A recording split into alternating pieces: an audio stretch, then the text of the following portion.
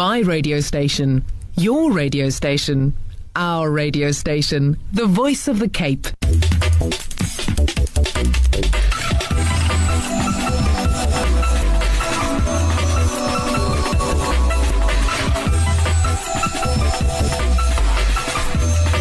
The burning issue.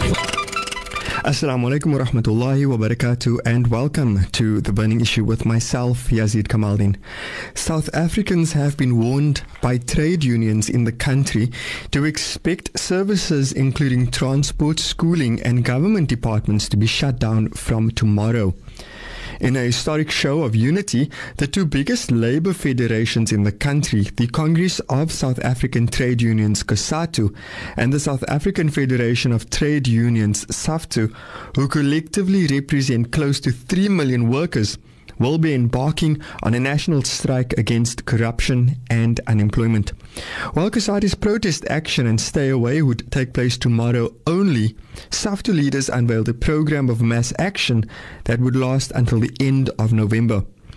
At a time when 2.2 million jobs were lost during the second quarter of this year, largely due to the COVID-19 pandemic, what impact will the strike have? And is it too little, too late? Welcome to this burning issue. In the show tonight, we'll be chatting to unions. We'll also be chatting to somebody from the COVID-19 People's Coalition and also an economist, Dawie Roodt from the Effusion Group, to find out how this would impact on our economy. We want to hear from you throughout the show. Of course, you can send us an SMS to the number 47913. That is 47913. You can also send us a WhatsApp to the number 072-238-0712. That is 072-238-0712. Well, let's start off the show with the Cosatu Provincial Secretary, Melvin de Bruyn. Melvin, good evening. Welcome to Burning Issue. Good evening, and good evening to the listeners. Melvin, you've been on the show before. How are you doing? No use complaining, just busy around the clock. Thank you very much. Yeah. So look, take us straight to the news and what's happening tomorrow. Cosatu's strike, it comes at such a critical time in our country. We've been through so much. We're still going through a lot, Why exactly are the unions calling on all public servants to stay away from work? Yeah, thanks, Yeah, we fully agree with your sentiments that we're going through tough times. However, what you've seen, even before COVID, the amount of corruption in our country, in the private sector, as well as in government. And I think it's about time that we should stand up and tell these people that we are angry, we are unhappy, because ultimately our people are suffering because of the fraud and corruption in our country. I think that's the fundamental question that one should argue, to ask ourselves, why those people are seeing we going through this crisis. Why are they still stealing money or having contracts that hasn't been done properly? So I think that's a question that one needs to talk about. And let's go into the action. Explain to us what is planned. Yeah, tomorrow morning at 7 o'clock, we will be having a motorcade. We'll start it together from 7 o'clock in Langa at the multipurpose center.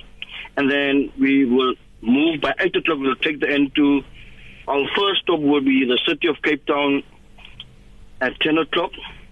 We'll hand over memorandum to the mayor. From there, we go to the provincial legislature, where we will hand over a memorandum to the premier. And then our last stop will be our national parliament, where we will hand over memorandum. So that's basically our program for today and for tomorrow. Mm-hmm. Now we understand this is about corruption, and it's also about saying enough is enough. Tell us a bit about the intentions behind this action. Yeah, I think it's not only about corruption only. The question about public transport, the question is about health and safety.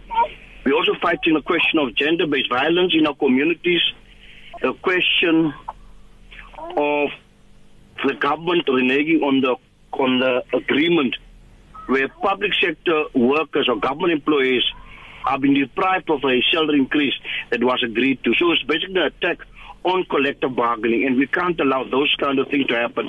We're also saying that we want a moratorium on retrenchments because some employers are now using the COVID-19 as a way to get rid of employees, and that's also some of the issues that we're fighting for tomorrow. And what are the outcomes that you are hoping for?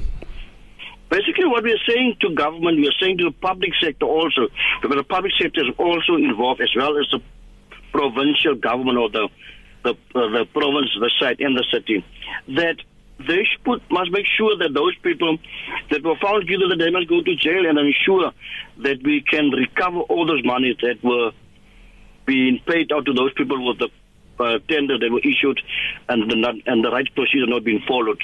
We're also saying that we need to have a proper transport system.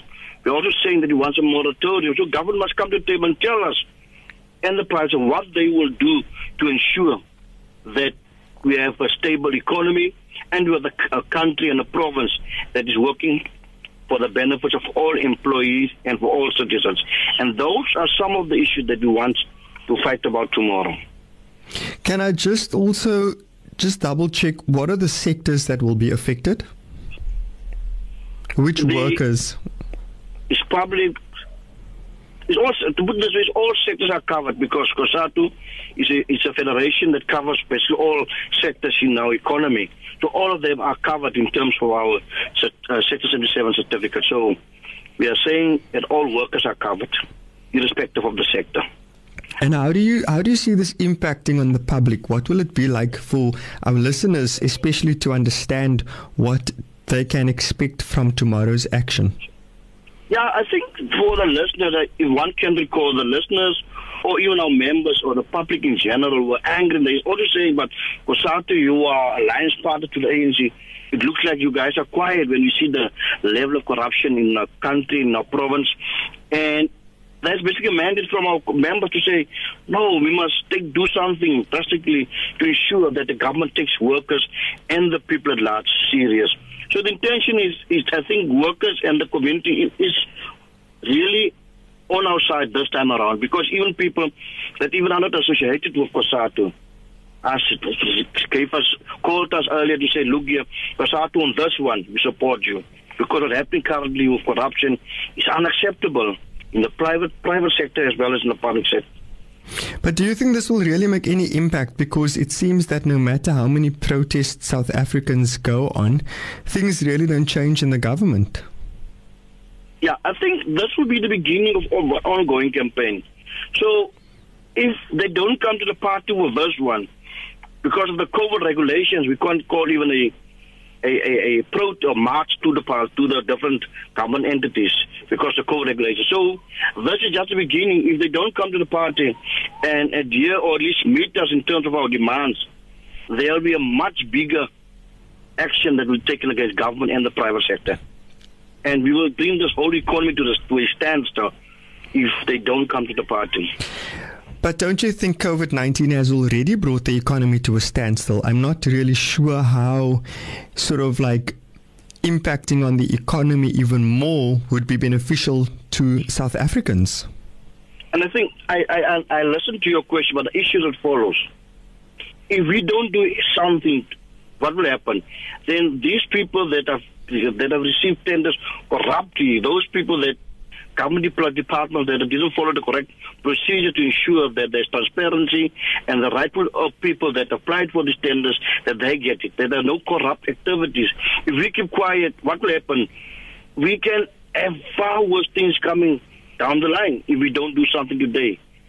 And because I is very confident that our action will bear fruits. We are quite confident because we've got bigger things in the pipeline, but we're not going to disclose it tonight. It depends as to how they will meet us when we're going to come to the table again to discuss our demands.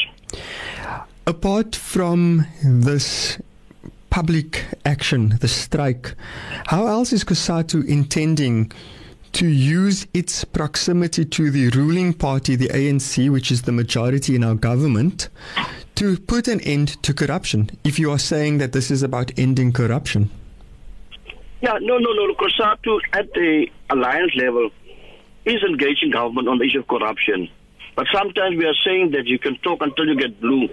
If that one on the other side is not listening, our only tool is to take action. So there is engagement at the national level with government from Cosatu, so that we can put pressure on them to ensure that we have a corrupt-free in society, that we workers get the salary increases, the public sector workers, because they've signed the agreement. Because our fear also, if government can get away today with not paying a salary increase, next year all employers will also say, no, if government can get away with it, why can't we also not pay a salary increase this year or the next year?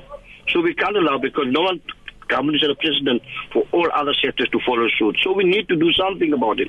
And we are confident that's the only tool that we have as workers, and that's the only tool that we will use to force government in the right direction. And what we're doing is doing it for the betterment of the whole country. Because as we have said before, people that are not Cosatu aligned, they must not really talk good, that they never talk good about Cosatu. Even they have called us to say they support our call. What government is doing is totally wrong. What the public sector is doing is totally wrong, and we can't allow it. Look, let's take a quick ad break. When we come back, we really want to continue this conversation with Melvin. The Voice of the Cape.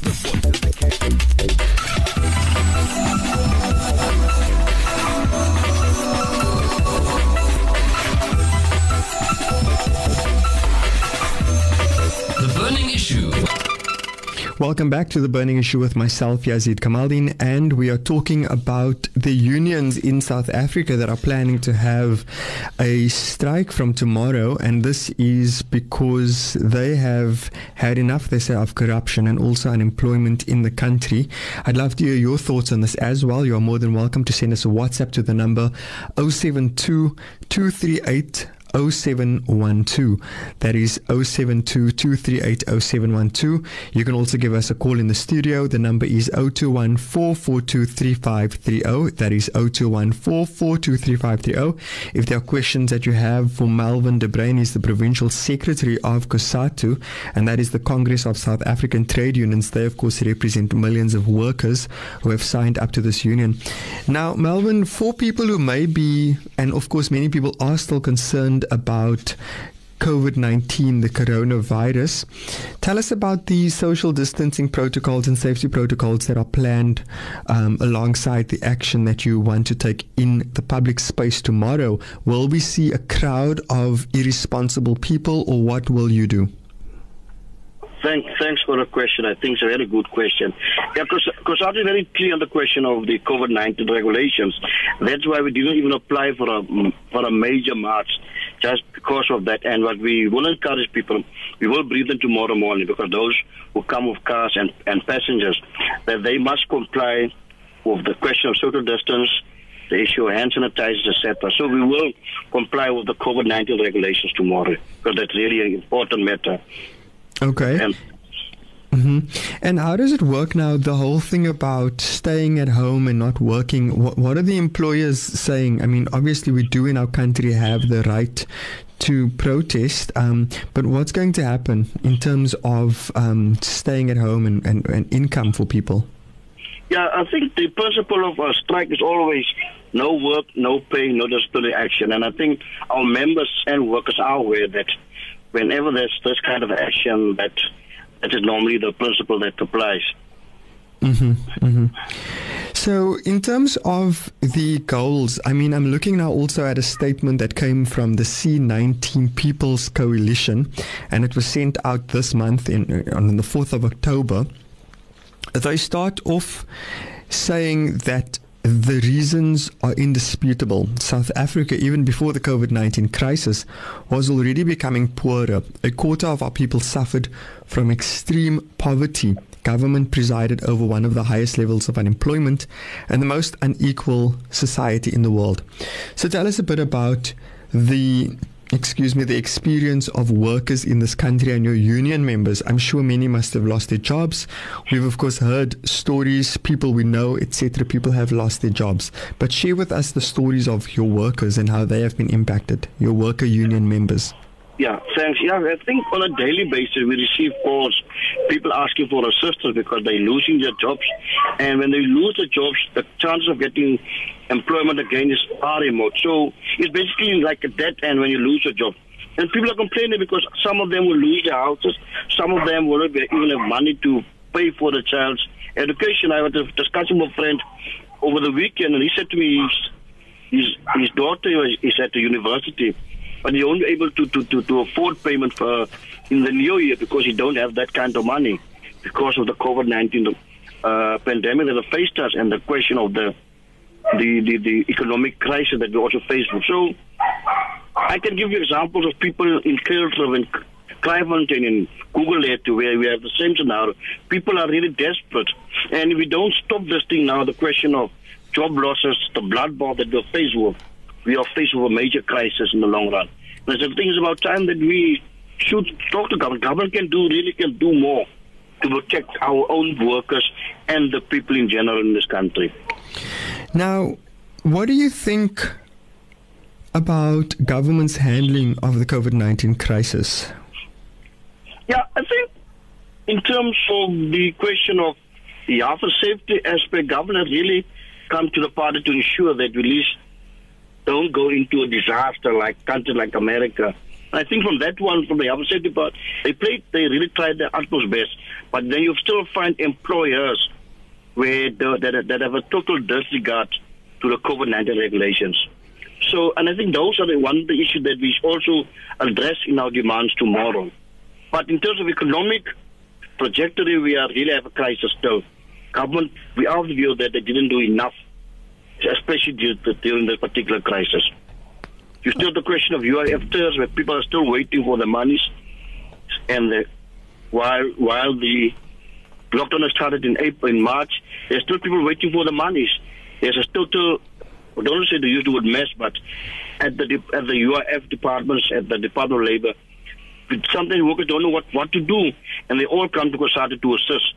We've sent letters, we've made communication, and then just promise, or they just shift the blame as to who's to blame for the non-payment of COVID and thirst benefits to our members. Yeah. So economically, government doesn't do that good in terms of ensuring that our people are looked after. Yeah, we have focused on that quite extensively on this show.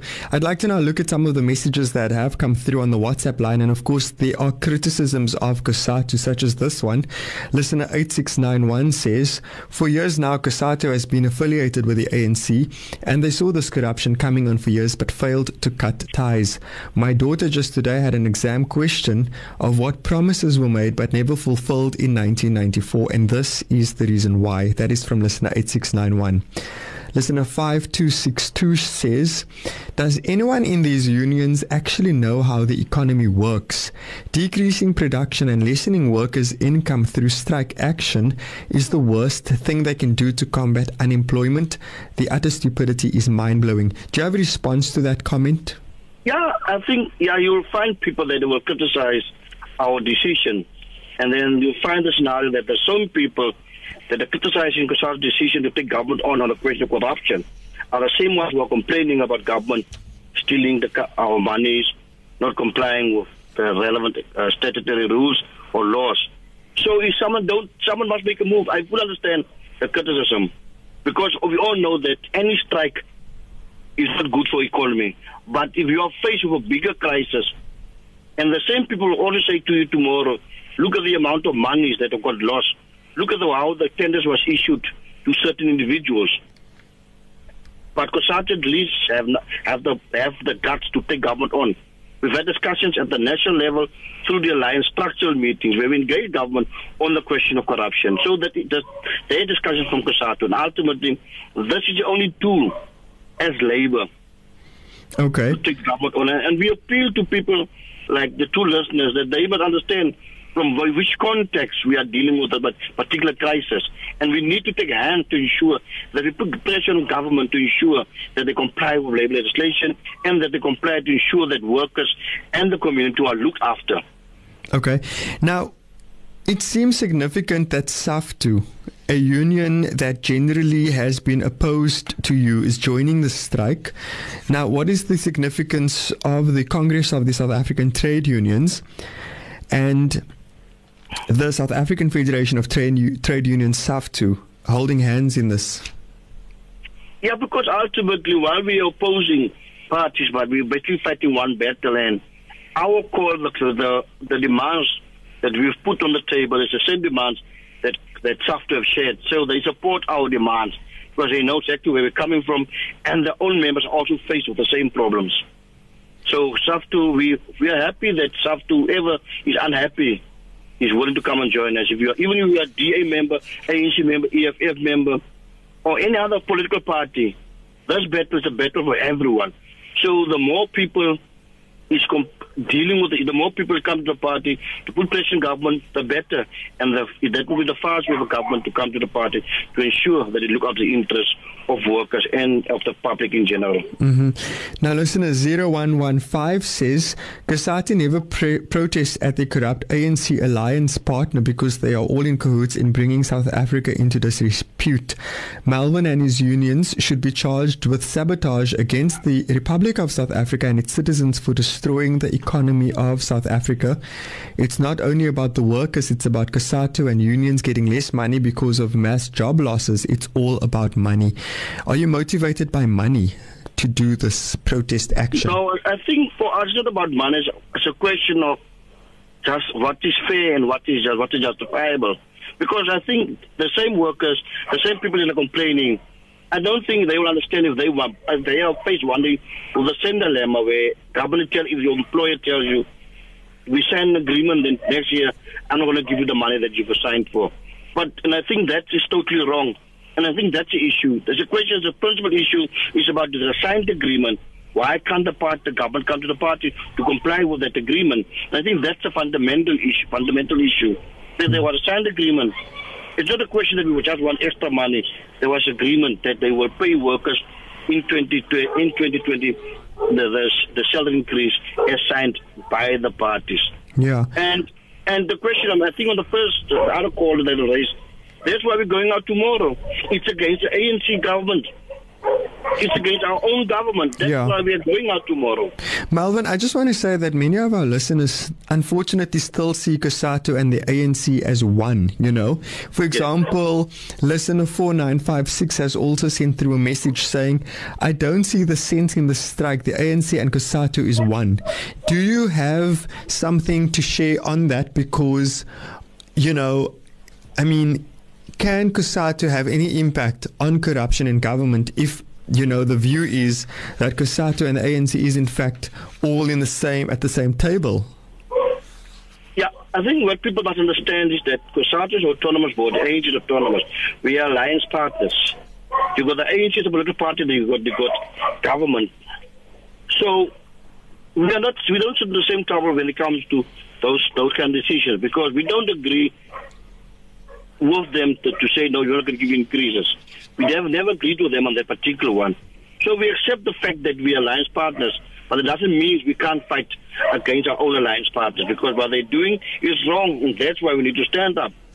It's like saying to your child, because your child is naughty, but you are friends, your child is naughty, but you don't want to hit your child or you don't want to discipline your child, to put it that way. Yeah. We're saying is that if the ANC is wrong, we'll deal with the ANC, irrespective of our link as alliance partners, because we are autonomous.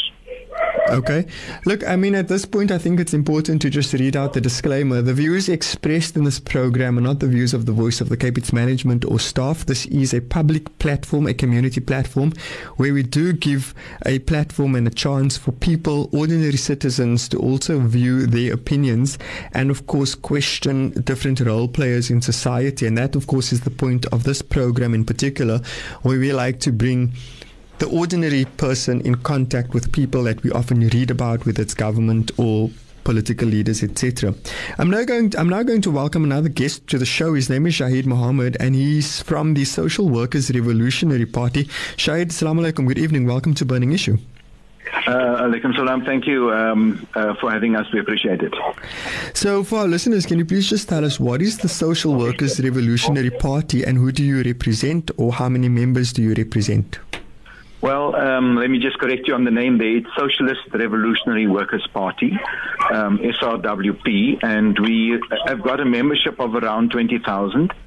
nationally. We do have some international members as well, but our aim is to organize the working class, irrespective of union affiliation, irrespective of religious belief, into a fighting organization that can end the system of capitalism and exploitation nationally and internationally. That's in a nutshell what we are all about, and we are an openly socialist organization. We believe socialism is the answer, and in fact the fact that the government is capitalist, that Cosatu leaders themselves are pro-capitalist, is also a problem, as you were actually alluding there, that it's a problematic alliance. And we feel that trade unions should be independent of any capitalist government. That's a principle. Mm-hmm. So what does the party think of the Trade Union Federation's strike action? And also, is it supporting this action? Well, we support the action 100% with our own demands. And in fact, many of our activists who are in Saftu, South African Federation of Trade Unions, have actually made a call as well, a national call for Saftu to join up with the protests. And in fact, tomorrow the call is for all workers who are available to go to Parliament at 10 o'clock. Those are in Cape Town, and those who are in Robertson and Ladysmith, there are various protest actions there as well. After Parliament, the idea is to go to Prasa as well. But the idea is to set down a marker, principled marker, even though we've got differences, major differences with Cosatu. The point is that when there is a working class action, we shouldn't break unity. We should unite, irrespective of union affiliation, irrespective actually even of party affiliation. Because if we are disunited, then the capitalists themselves will continue with the attacks. And just to say, the central point for us for tomorrow, is to also protest against the agreement recently reached in NEDLAC, which is actually very outrageous. The government sat down with Cosatu and others and ironed out agreement in September. They launched the document in August. And in fact, one of the clauses of the document that the government wanted to implement is to, again, through the back door, now this time through the front door, to bring back nuclear power. This devastating impact. And that's the first thing. The second thing is that the Cosatu unions and other unions have agreed with government to privatize Eskom. To cut up Eskom into three parts, to force that every house in the country must have a prepaid meter. And in fact, it's a contradiction. We support the Cosatu worker. It's not actually a contradiction. It might appear apparently, but we are with the Cosatu worker because the Cosatu worker rejects, all of the, the attacks, by the government. And in fact, if you look at, the whole COVID pandemic, even before the COVID pandemic, every year in the systemic attacks by the capitalist class on the working class, 150,000 workers or people die every year from communicable diseases like TB, pneumonia, HIV, Shaheed, and so on. So those are the central issues. There's systemic attacks on the working class, and we say the buck stops here. We need to unite as the working class against the government and really expose those who are misleading us, like the Cosatu leaders. So there you have it, Melvin. Apparently you are misleading. What is your response to that? Yeah, it's really a sad statement that people can say that we are misleading the people, and I think our demand is very clear. I don't want us to go into that particular demand, particular response or comment from the comrade, because I think that's what the capitalists want. They want us to fight on the public forum, and then they saying that it's divide to rule. So they are succeeding tonight. You're going to go into debate or who was misleading or who was talking the truth. So I don't want to go into that kind of debate. It's totally wrong for us. We're going to fight a big battle tomorrow, and we still have that kind of engagement. So Cosatu was very clear that we never must let any worker. We are very clear from the beginning because we are reporting to our members. If that was really the case, we would have seen there would have been not the support for us for tomorrow's event. So it's really sad that we can still have that kind of engagement while we're fighting a bigger enemy out there, which is capital. And tell me, how is government and its SEO, its state-owned enterprises, how is that part of the problem in terms of the fight against corruption and this capitalism that you talk about? Because it is also not really functioning effectively. We see this all the time with the bailouts. We see this also with corruption within state-owned enterprises. Isn't that also something that Cosatu should be addressing? Yeah, and Cosatu has been doing it for years. We've been addressing the question of corruption in general. We've been the ones who've said that they can't use our state money to bail out these public entities every time.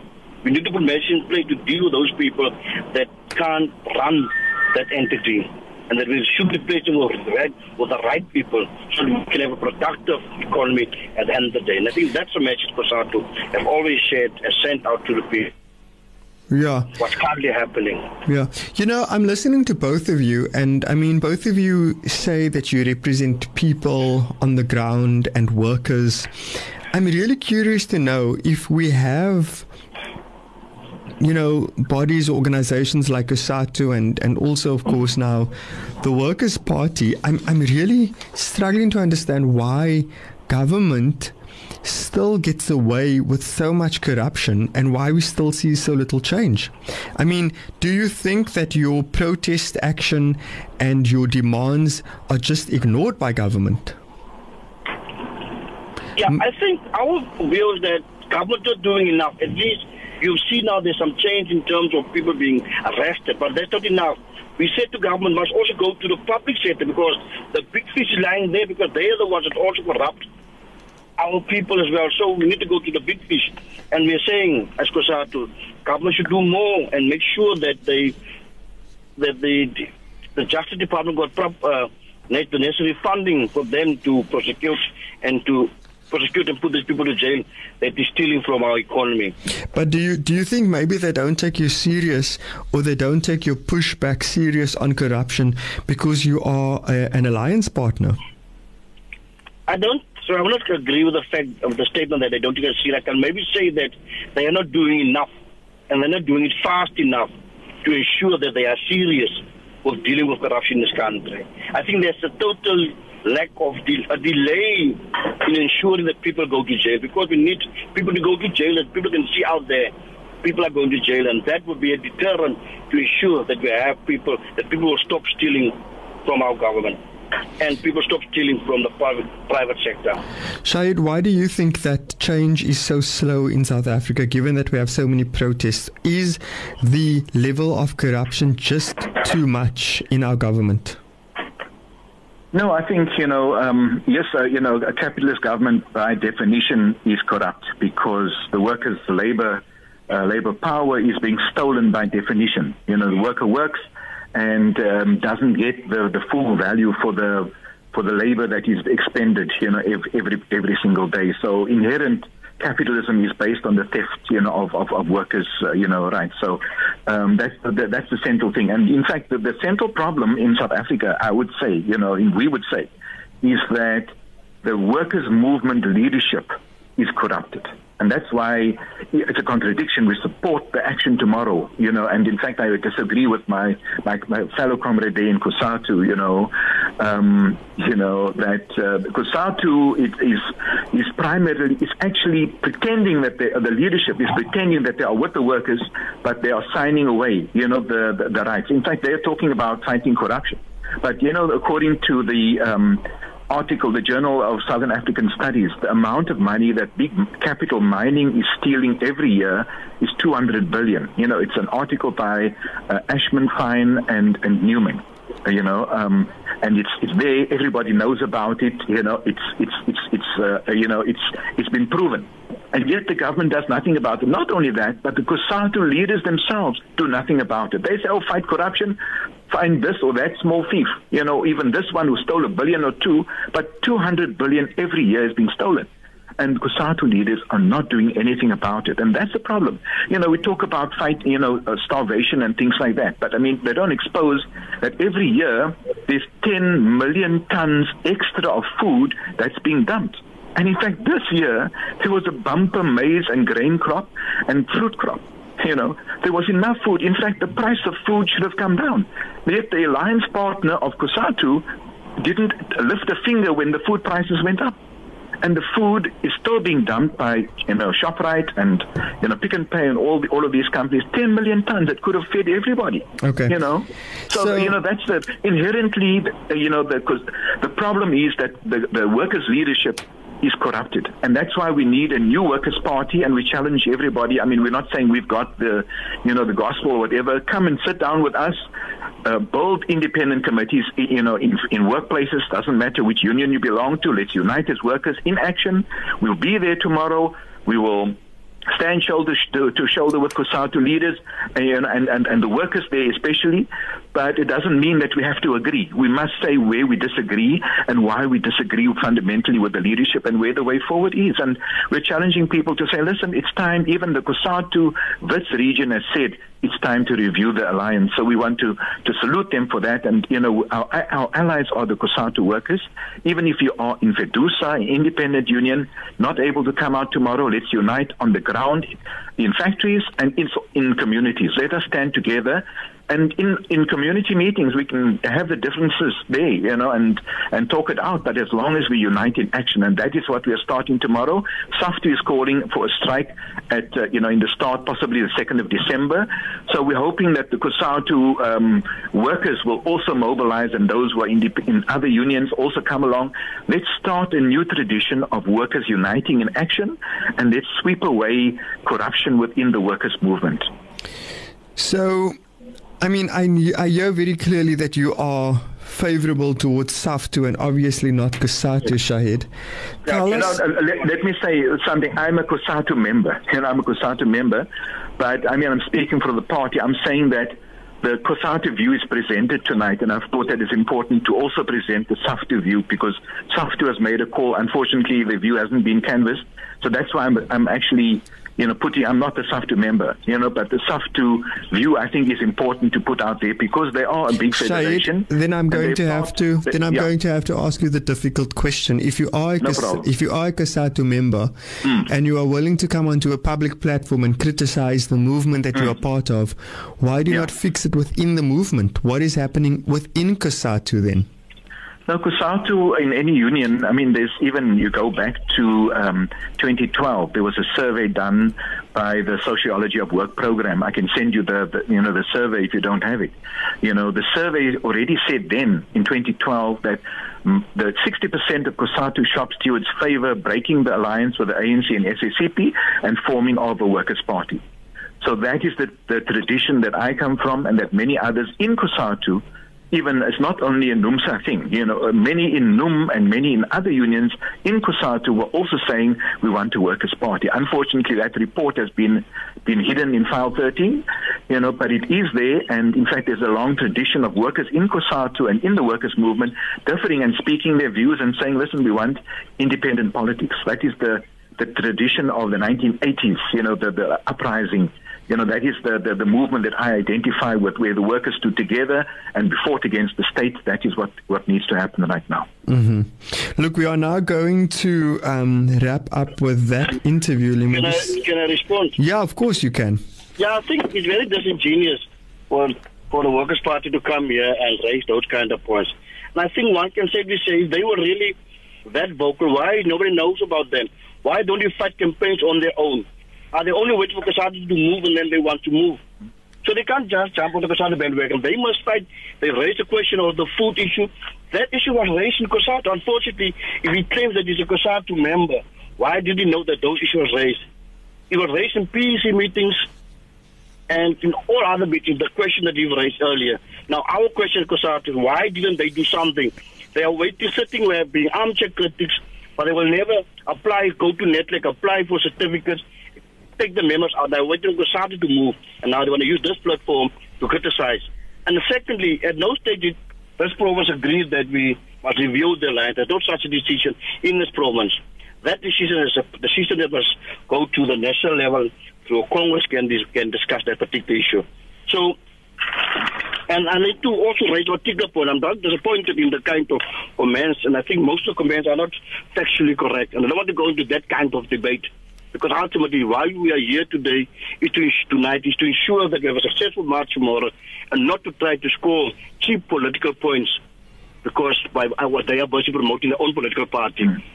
And I think that's totally disingenuous for him to come here and be factually incorrect and most of the stuff that you've currently raised. We must talk about what's going to happen tomorrow.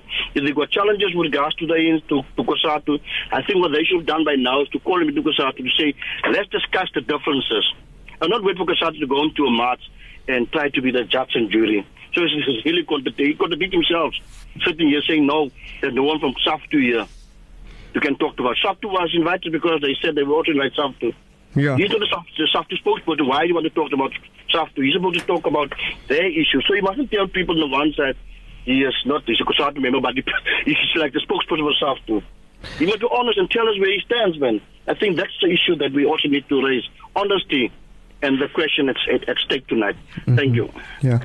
Guys, I think we will leave it at that. I mean, we do understand, that many of our listeners have expressed their opinions about the union as well. Shaheed has expressed his opinion. Melvin, we've given you airtime, of course, to defend the position of the union.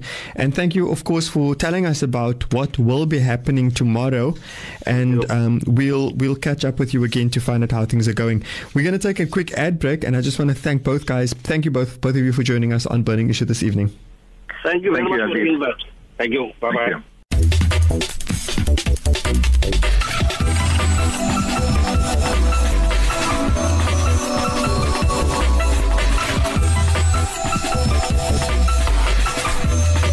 The Burning Issue.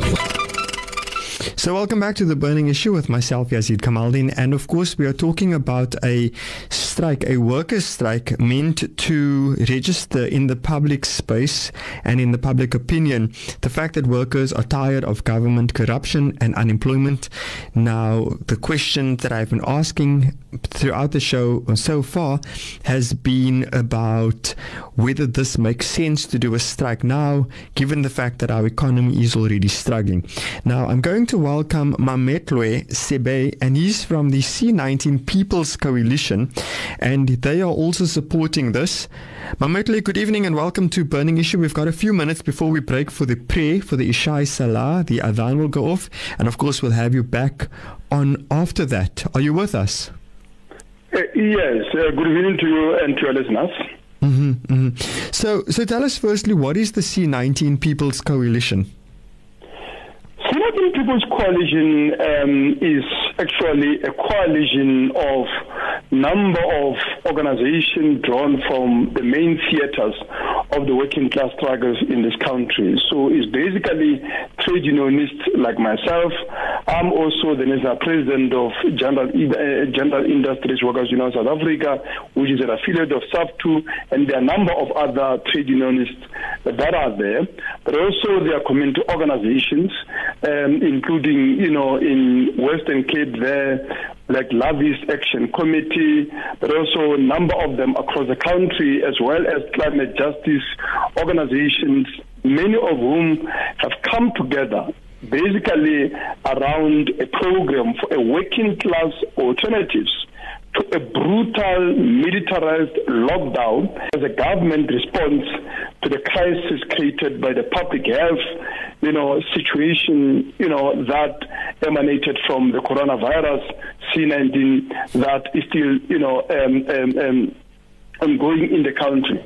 So we basically came together, about 400 organizations endorsed our platforms and are considering themselves affiliates. In the beginning, especially level 5, to organize food relief and other forms of solidarity against repressions, abuses by security forces, the military, the police, a number of that. But also now we are developing a political response, and that's the reason we're endorsing this action. Okay, but does it make sense for us as a country to be going on strike now, our workers going on strike now, when we know that we are trying to open up the economy again after so many people have been at home and so many people have lost their jobs? No, that's precisely the point. The reality is the capitalist class, the employers, are seizing this crisis to carry out, a most profound and far-reaching restructuring of the working class and the economy as a whole in their own interest. I can tell you of number of companies where, and some of which actually have been working throughout, including pharmaceutical companies. Let me take an example. Just think about it for a moment. I'm negotiating at the present moment, as Diwisha, retrenchments at Adcock, which is a pharmaceutical company which has never done better than now, because a demand for pharmaceutical products has never been higher. I'm just looking here at my house, as which has resemble more of a pharmacy, because now everybody, my family included, were panicking. Every minor illness element, we're treating it. Now, how then do you explain pharmaceutical companies retrenching in this situation? All I'm saying is that the class struggle has not ceased. If anything, the pandemic has aggravated it. The employers are seizing the crisis, and we need to stop them at their tracks. The 2 to 3 million jobs that have been lost is not a natural calamity. It's a conscious decisions of the employers, of the capitalist class, who are seizing this crisis to advance their own interests and defend their profits at the expense of the jobs and the livelihoods of our members and of the working class people. Okay, let's leave it at that for now. You've given us the groundwork. When we come back, we'll get some detail. We are going to break now for the Ishai Salah. Do stay tuned. After the break, we'll be back with Mametlwe. Thank you.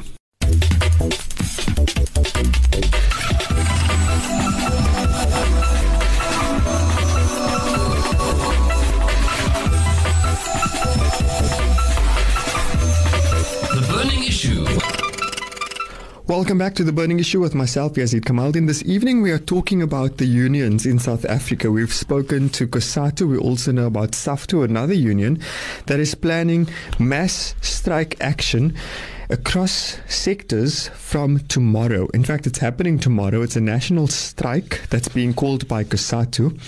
And they're saying that this is to end corruption and unemployment in South Africa. If you have been listening to the show, I hope that you have an opinion. If you want to share that with us, you're more than welcome to do so. You can give us a call in the studio. The number, of course, here in the studio is 021-442-3530. That is 021-442-3530. You're more than welcome to also send us a WhatsApp to the number 072-238-0712. And I'm looking now at a flyer that listener 9809 sent us. And the flyer reads, COVID-19, the great state robbery. Is COVID-19 the biggest scam pulled on the world by the ruling elite? And it's a debate that will be happening. I'm not exactly sure. I think it's going to be on social media, but anyway, the platform isn't very clear. But these are the kind of conversations that people are having. We're wondering, what is happening with our governments and how exactly is it possible that so much money could have gone missing in such a quick, short time with COVID-19. Now, we know that there's been various cases of corruption also around the TERS, money that was meant to be for poor people, or rather people who are affected by COVID, financially affected by COVID. Now, I'm going to welcome back to Burning Issue Mametlwe Sebei, and he's from the C19 People's Coalition. Mametlwe, are you available? Are you there? Yes. Hi, welcome back to the show. Now, Thank you very much. It's a pleasure. Now, the unions have placed corruption at the foremost of their agenda. But dealing with corruption is more than just about removing corrupt individuals. It's also about ensuring checks and balances are in place to prevent that in the first place. So, the C19 People's Coalition, you have, of course, put out a statement, and you say that government presided over one of the highest levels of unemployment and the most unequal societies in the world, and enabled, and this is according to your statement, you say that they crippled. This is now reading from your statement. It says, a deep epidemic of corruption had eroded the character of our politics, crippled our public administrations, and enabled the annual corporate theft of tens of billions of rands. What is going on in our country? Why is our government so corrupt? And how do we stop this? Everybody is shocked. What are we doing? I think there is something that we need to be able to clarify in relation to that. That the problem of corruption is not just, the moral lapse, in this or that individual.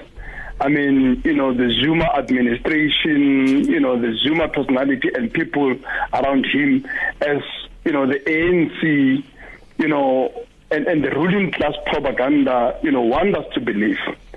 In actual fact, our argument is that corruption is inherent to capitalism as a system itself. And in our country, if you look at the program of the ANC, of the black economic empowerment, which is an attempt on the part of the ANC to artificially create a class of the black capitalists, corruption is functional to the social formation of this class. It is only by looting and plundering of the state that most of the so-called black capitalists can be able to advance.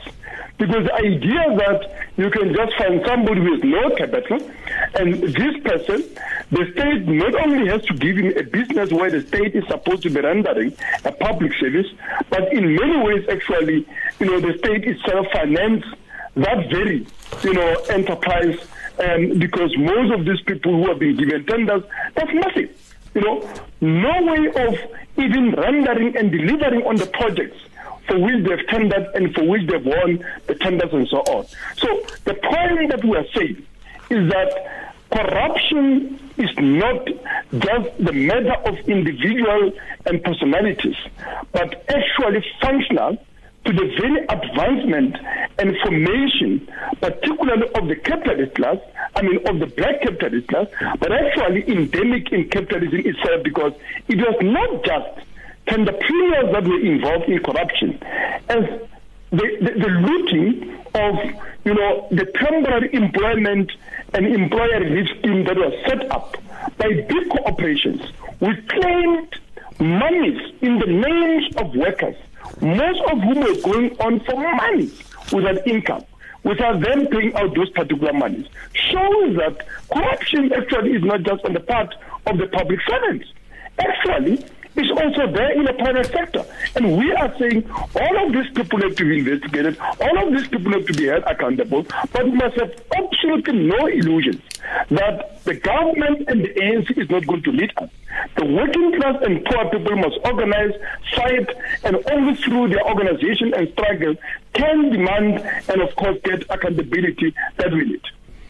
Now, also in your statement, you say you want an end to corruption. The coalition wants the corrupt political class to face consequences. We cannot have impunity. It further calls on government to address the root causes of corruption. That is according to your statement. Now, we have focused quite a bit on the show on the inadequacies of the social grant system. And, thousands of people are still waiting for COVID-19 relief grant payments. Now, how do you think, or how does the coalition see that government should tackle the grant issue, given the fact that it's so much money in the government's hands and it's just flowing into other people's bank accounts without accountability? Firstly, you will see that we actually say, remove a lot of the unnecessary, requirements there that, in fact, becomes, a pretext for a red tape that deny access, and also allow patronage, because it gives, state bureaucrats, most of whom are not, just lacking of the resources to be able to administer that, but actually, implicated in these these scandals of corruption that we're talking about. But the point that we are saying is that, make or provide for universal basic income grant, where every person who's unemployed and people that are earning below a certain amount would be able to be entitled to that, and that would itself make sure that you remove a lot of the red tape, but most importantly, make sure that you spread out access and alleviate poverty, because we have a massive and catastrophic levels of poverty among the unemployed, which I think nobody can debate. The statistics, the facts of every research has completely and graphically highlighted that social situation. What, of course, we're not speaking about is, the poverty among the so-called working poor. Many people who are formally employed, but who, for most part, only work to be able to go back to work, a day after. So, big chunk of their salaries consumed in transport, and of course, just a money for lunch and so on, and nothing else. These are people that are also deserving of that kind of a grant and so on. But I think I want to come to the issue that you raised earlier on. How do we really begin to end this corruption? We must be clear that, as I said, on the basis of capitalism is unavoidable, but I think the best way to ensure that this political elite is held accountable ultimately is to take out ANC government itself. But when and to the extent that that is not an immediate possibility, there are certain things that we can also be able to do. We are saying end tendering system, and the way to do that is to ensure that a lot of outsourced and privatized services are taken again into public service. Government must build a capacity to be able to render those services so that there are no services for profit, and also you remove motivation and incentives for corruption that is inherent in tendering system, and ensure that a lot of those are rendered as public services that are available to everybody. Yeah, I mean, your statement outlines a number of things that you have mentioned, such as gatekeeping and patronage and so on. Now, talk to us about the alternative that you propose, a people-centered public administration. Yeah, we are saying that, as I was saying, the first thing is to basically, take, private corporations and their profit motives out of public service, and that means end to outsourcing, and that means, building or rather rebuilding and revitalization of the state, of the public, services, and ensuring that is actually placed under a democratic control and management of the working class, so that people have a say in the services that actually are rendered to them, so that they are able to assess the quality of those services, but also get involved in ensuring that public spending is targeted in areas that would most effectively serve our communities, but also improve the quality of life to ensure the reality of better life for all. Can I just projects that we can speak about? I'm from Mametlwe, Kukuna, which I can give you an example of a situation where our local municipality, simply installed the street lights, basically in the middle of a bush. When we have a main road in the community not being tied. What was very evident in that situation is that a friend or somebody who's politically connected had, a means of building, street lights, and therefore wanted a tender. A tender was issued on that basis, and that was not obviously on the basis of what the community needed. What's the point of erecting a street light in the middle, of a bush when we don't have a main road in the community being tied? So those are just some of the examples. There are a number of projects where money, much needed money in the public service is being spent in communities where there is no water, which is very vital for the very life of the community itself. Now, we are saying that bring people back in administration and in rolling out services in their communities. That's what we mean by public-centered public service. But how is that different from running a government? Because ultimately, the democratic... It's the struggle against apartheid we're speaking about, people's education for people's power, people's health for people's power. What did we mean by that? That meant that people would have a say, not only in how they are being governed by means of, elections once in 5 years, but actually in how services are being delivered in their communities.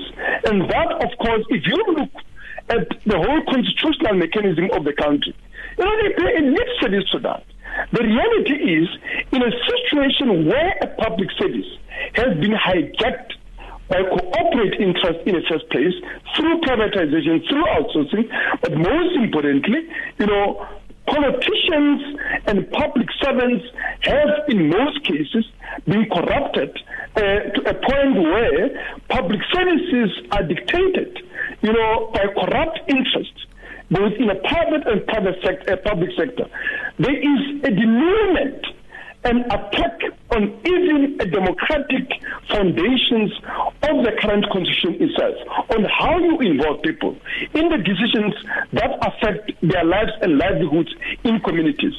Lot of what committees that are supposed to be functioning and where decisions are supposed to be taken on how do you then render most of the services are actually not functioning.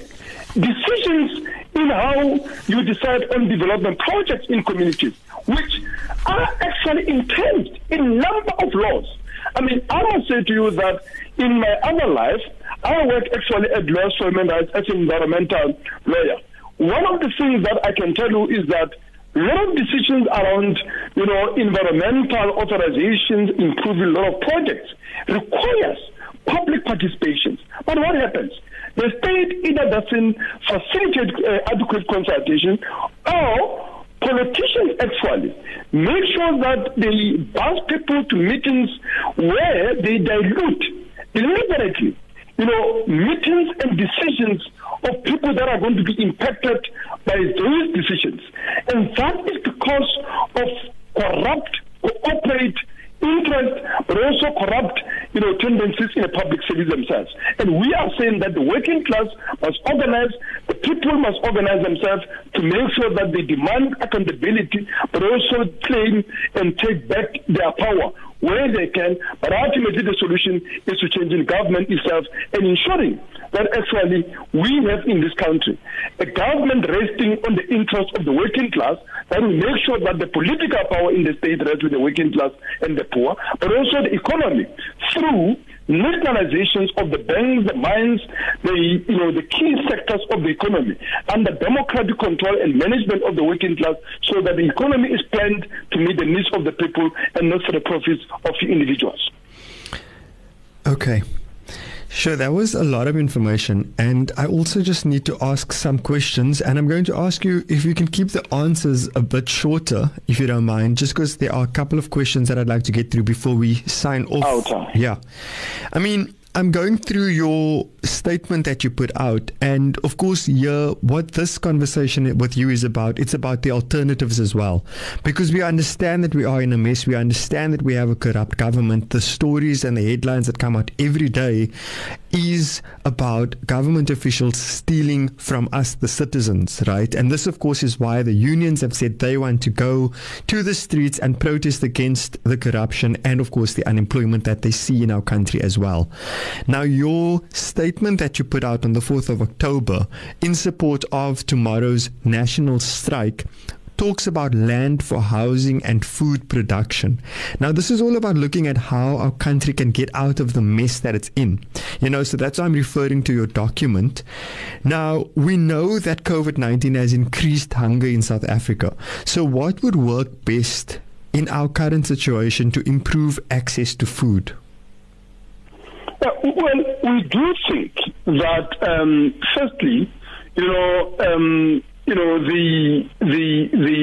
we must take food monopolies, including big farms in this country, that at the moment are actually dictated and driven again by corporate interests for profiteering, but also there's abundance of land that is being hoarded for a number of reasons, for speculations in the markets, and all these things and so on, which land can be used, can be allocated to communities and people who are overcrowded in squatter camps, in informal settlements, because if there's anything that this COVID has highlighted is a horrendous situation that is there, particularly in informal settlements and in townships and so on.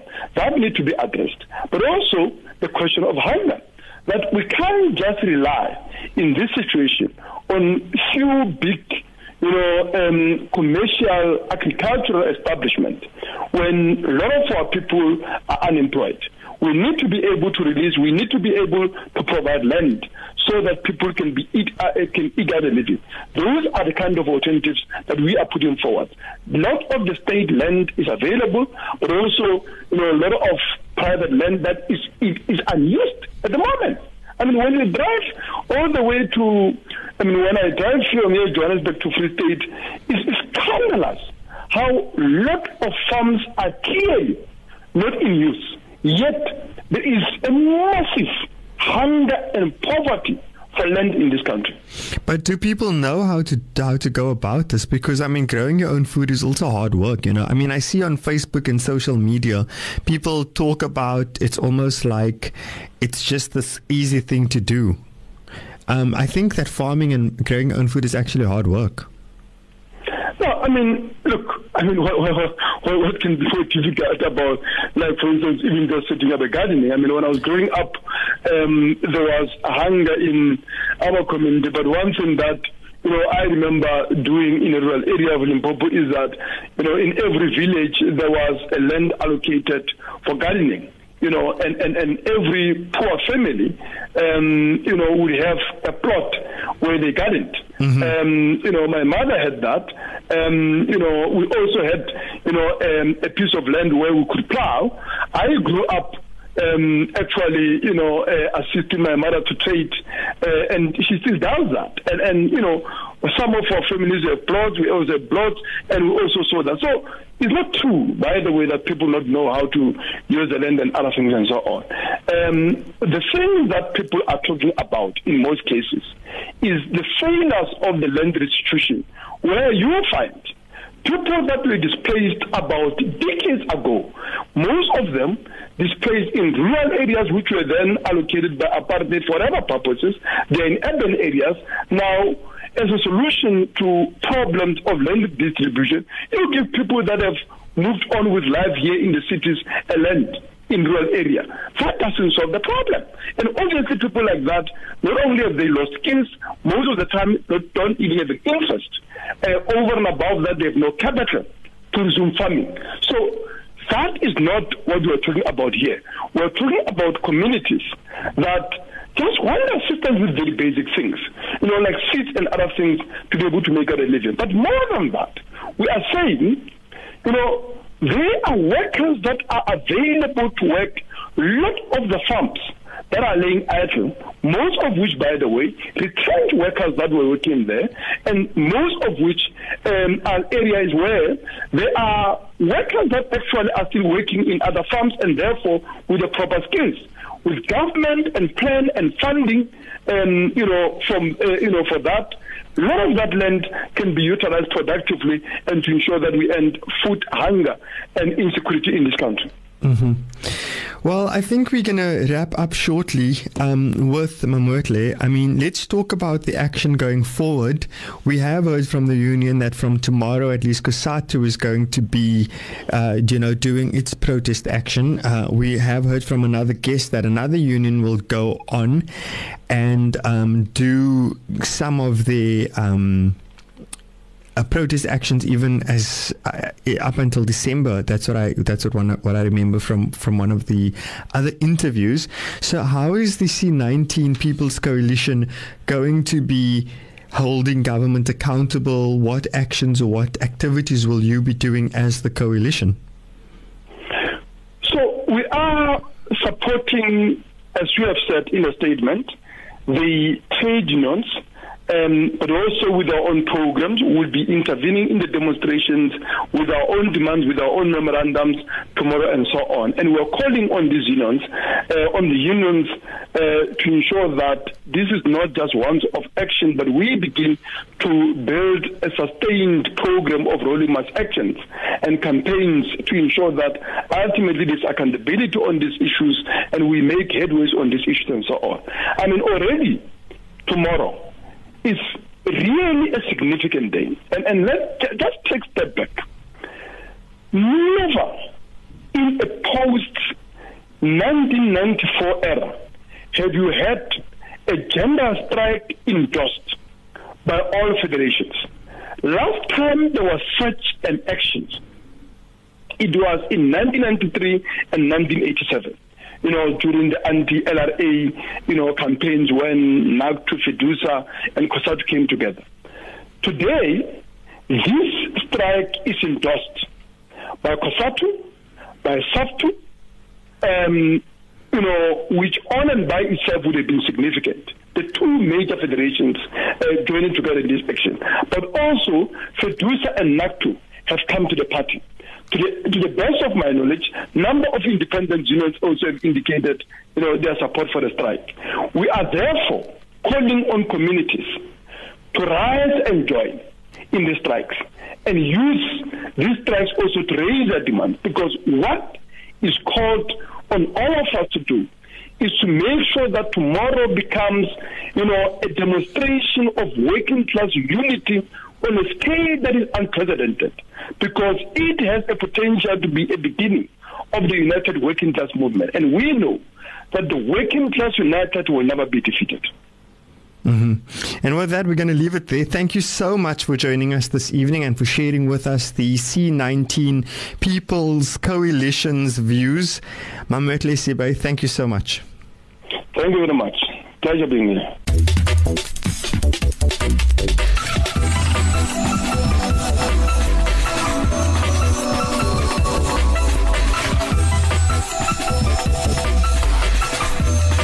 The Burning Issue. Welcome back to The Burning Issue with myself, Yazid Kamaldin. We are now coming into the last section of the program. Now, of course, during the show, we've heard from the unions, and they are saying that they are going to be going on strike tomorrow against corruption and, of course, also unemployment. Now, ironically, so I'm on a WhatsApp group called the Presidency of the Republic of South Africa, and it's essentially any statements that are sent to journalists from the President Cyril Ramaphosa. And interestingly, he's sent out a statement to the South African Democratic Teachers Union, and they are, of course, as we heard from Cosatu, all the unions, all the public service workers are going to go on strike from tomorrow. And what I found interesting in this statement is that the president refers to this union as well as a partner in the transformation of education in our country, and also the president does talk about the need for eradicating corruption even within the education sector. It's quite a lengthy statement. I'm just browsing through it. And of course, one of the questions that we had asked Cosatu this evening was, whether government would take them and other unions seriously if they are viewed as partners. In fact, let me just quickly read what the president said to Cosatu verbatim. He said, "Let us join hands in the fight against corruption wherever it rears its head, and let us report and expose corruption wherever we see it." Well, now we are going to go into the part of the show where I want to talk facts and figures, economy, what is happening. We've, of course, heard from our guests that they've had very broad ideological ideas that they've shared, political ideas of how they see the country working, whether it comes in the form of holding government officials accountable or even just growing food on vacant land. I'm now going to welcome to the show Dawie Roodt. He's Chief Economist with the Efficient Group. Dawie, good evening and welcome to Burning Issue. Thank you very much. Good evening to you. Now, Dawie, I had asked the unions earlier this question: does it make sense to go on a national strike right now when South Africa is needing to recover, especially the economy is needing to recover from the effects of the COVID-19 pandemic? Yeah, just a side note, and that is, I'm an economist, yes, and I can give you some numbers, but it doesn't mean that I don't have an ideological preference, so to speak. So economists are always also people, and I guess we are also economically, or rather ideologically, in a camp somewhere. But let's try to get to the actual figures.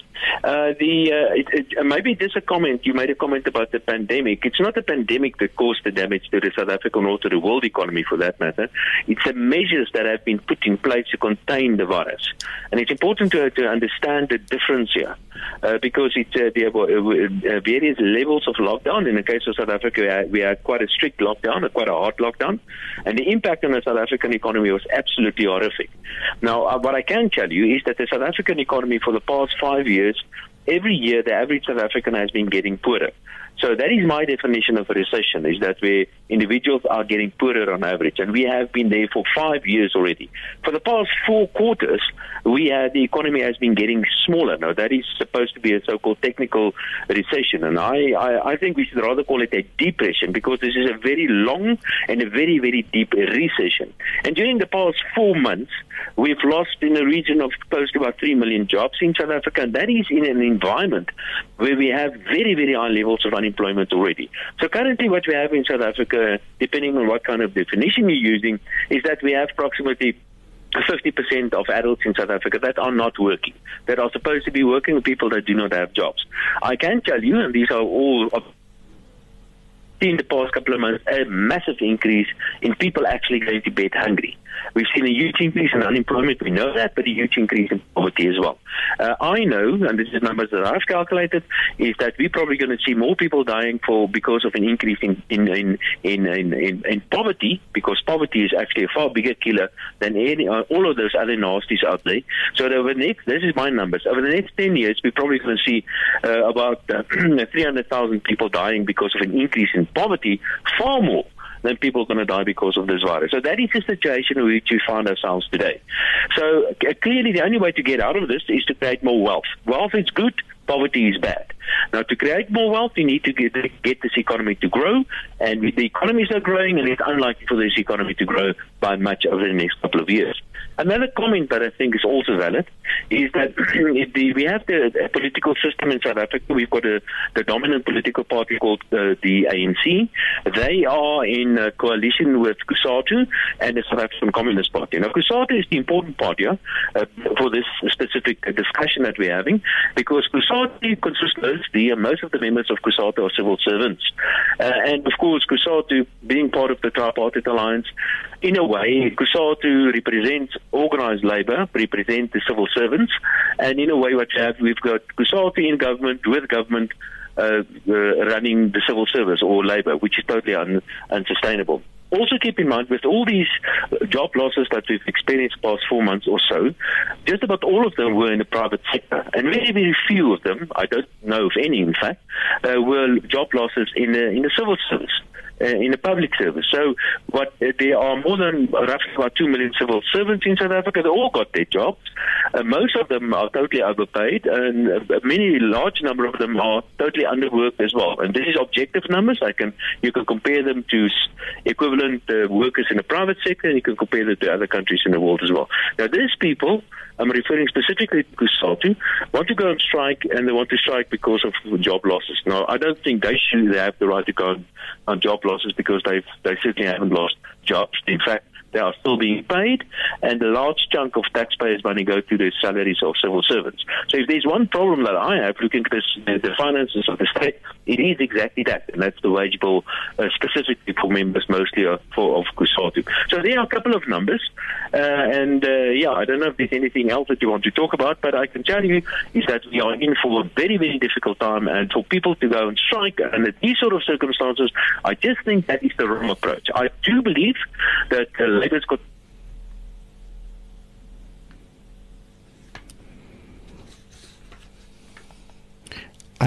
we seem to have lost Dawie, sorry. Dawie, we just lost you briefly.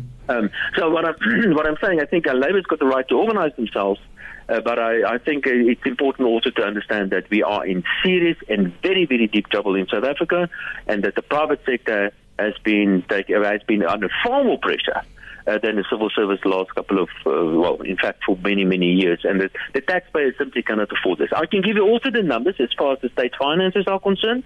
And I can tell you that the state finance, we are heading for a so-called fiscal debt trap. And there's just no way that we can go on the way that we have been the last couple of years. In fact, if we do not make a very serious U-turn and really cut back on state spending, especially in a wage bill, because that's the only place where we can really cut. And of course on silly things like South African Airways. If we don't do that, we're going to get into even deeper trouble. So those are some of the numbers that we have to deal with and that we have to be aware of. Mm-hmm. Now, the other thing about the strike is that they say that the unions say that they want to make a statement against corruption. This seems to be the big issue for the unions. Now, in your opinion, how is our economic crisis, the impact of corruption on the economy? I mean, we see the headlines, but let's hear from an expert, especially in recent months with the whole COVID spending and all the stories that have been coming out around monies just disappearing from government coffers. Yeah, there are many numbers, and of course it's basically impossible to put a number to what is called corruption. But I can tell you, I speak to international journalists and international investors all the time. They keep on asking me about corruption, and there's something about corruption, except for we all know that we're losing because of corruption. Money that should be spent on poor people, for instance, ends up in the pockets of civil servants somewhere, and they buy fancy cars with that. So that is the obvious loss. But there's another loss that we're not aware of, or not that aware of, and that is the image thing. So international investors, international investors will look at South Africa and say, listen, this is not a place to invest in because look at corruption levels. There are many indices that actually measure things like corruption. And they say, listen, I'm not going to invest in South Africa. So that lost investments is not measured anywhere. So that's one loss. Because of corruption that is not properly measured anyway. We lose investments in a country because of the perception of corruption in South Africa. But there's something else that I think is even worse than corruption that we are currently facing in South Africa, and that is simply the efficiency of the state. I can give you many numbers on that as well. Like, for instance, the local authorities, which are very important because that's the first port of call for business people and for you and me, normal people living in a town or in a city. Three-quarters of them are financially mismanaged. We can look at the state-owned enterprises, South African Airways, for instance, PRASA, Railways, the whole lot. They're all operationally totally mismanaged. Yeah. And similarly, and it is Saftu. You mentioned Saftu earlier, the Democratic Teachers Union, which is part of Cosatu, by the way, which is part of government, by the way. So if we can compare how much we spend on education, education is by far the biggest expense item on the budget of the Minister of Finance. And if you compare South Africa's how much we spend on education and what we get for education, can I tell you that another statistic is that we spend far more on education than most countries in the world, and the outcome in South Africa is not only bad, it is quite often the worst in the world. And I can refer you to the so-called Pearl study and the so-called TIM study. So you can just Google that and you'll see. So I really do believe, given the amount of money we spent on education, talking about Saftu as an example, I think Saftu, I think they should rather, make sure that their house is in order before they start walking in the streets in the morning with money from the taxpayer. Yeah. We simply can't afford that. But the quality of the services that we get is simply just not there. Mm-hmm. Let's wrap up with a last question. What then should the unions be doing to make their concerns known? They say they are all about standing up against government and they're all against corruption. Now we're hearing from you and from others that the union should actually sweep clean their own homes first. Now, what should they rather be doing? Where should they be putting their energies and attention? Well, what I think, and I think education is very dear to me because I believe that is real key if we want to do something about poverty in South Africa and unemployment, all those bad things. Skills development is the single most important thing that we all need to work on in South Africa. So if you're part of Democratic Teachers Union, for instance, what I would like to see doing is get up and say, listen, our education is in a complete and a total mess. We want to extend the education day to work until 3 o'clock, 4 o'clock or whatever, and we also want some education on Saturdays, for example, until we've got not the best in the world, until we at least average other kind of things that I would like to see. Mm-hmm. So fix that first. I do understand. If it's possible, everybody wants to have more money, but you must know that we've reached the end of that line. It simply is not money available anymore. And absolutely I agree that this orgy of corruption and mismanagement in government, that's got to end. And we all have to work to get that to end. But to go and shoot yourself in the foot like this, to go and disrupt another day of work, productive work, it's just not going to help. It's just not going to help this economy. find other ways of doing that. And perhaps in the end, what matters, and this is the responsibility of you and me and everybody else in the country, is that we have to keep government accountable. And that is our responsibility as the voters. So when you get the opportunity to vote, make sure that this time around we do not vote for a government that's running the country the way that we've seen the tripartite alliance have been running South Africa the last couple of years. Let's be honest. Well, with that, we're going to end the show, and I want to thank Dawie Roodt, an economist who has brought another perspective to the protest that is going to be happening tomorrow via the unions. Dawie, thank you so much for your time. Nice talking to you. Thank you. And with that, I've come to the end of this week's edition of Burning Issue. I hope that the impact of the union's strike tomorrow is not too severe on your movements and your day tomorrow. And from myself, Shaheed Kamaldeen, Assalamu alaikum.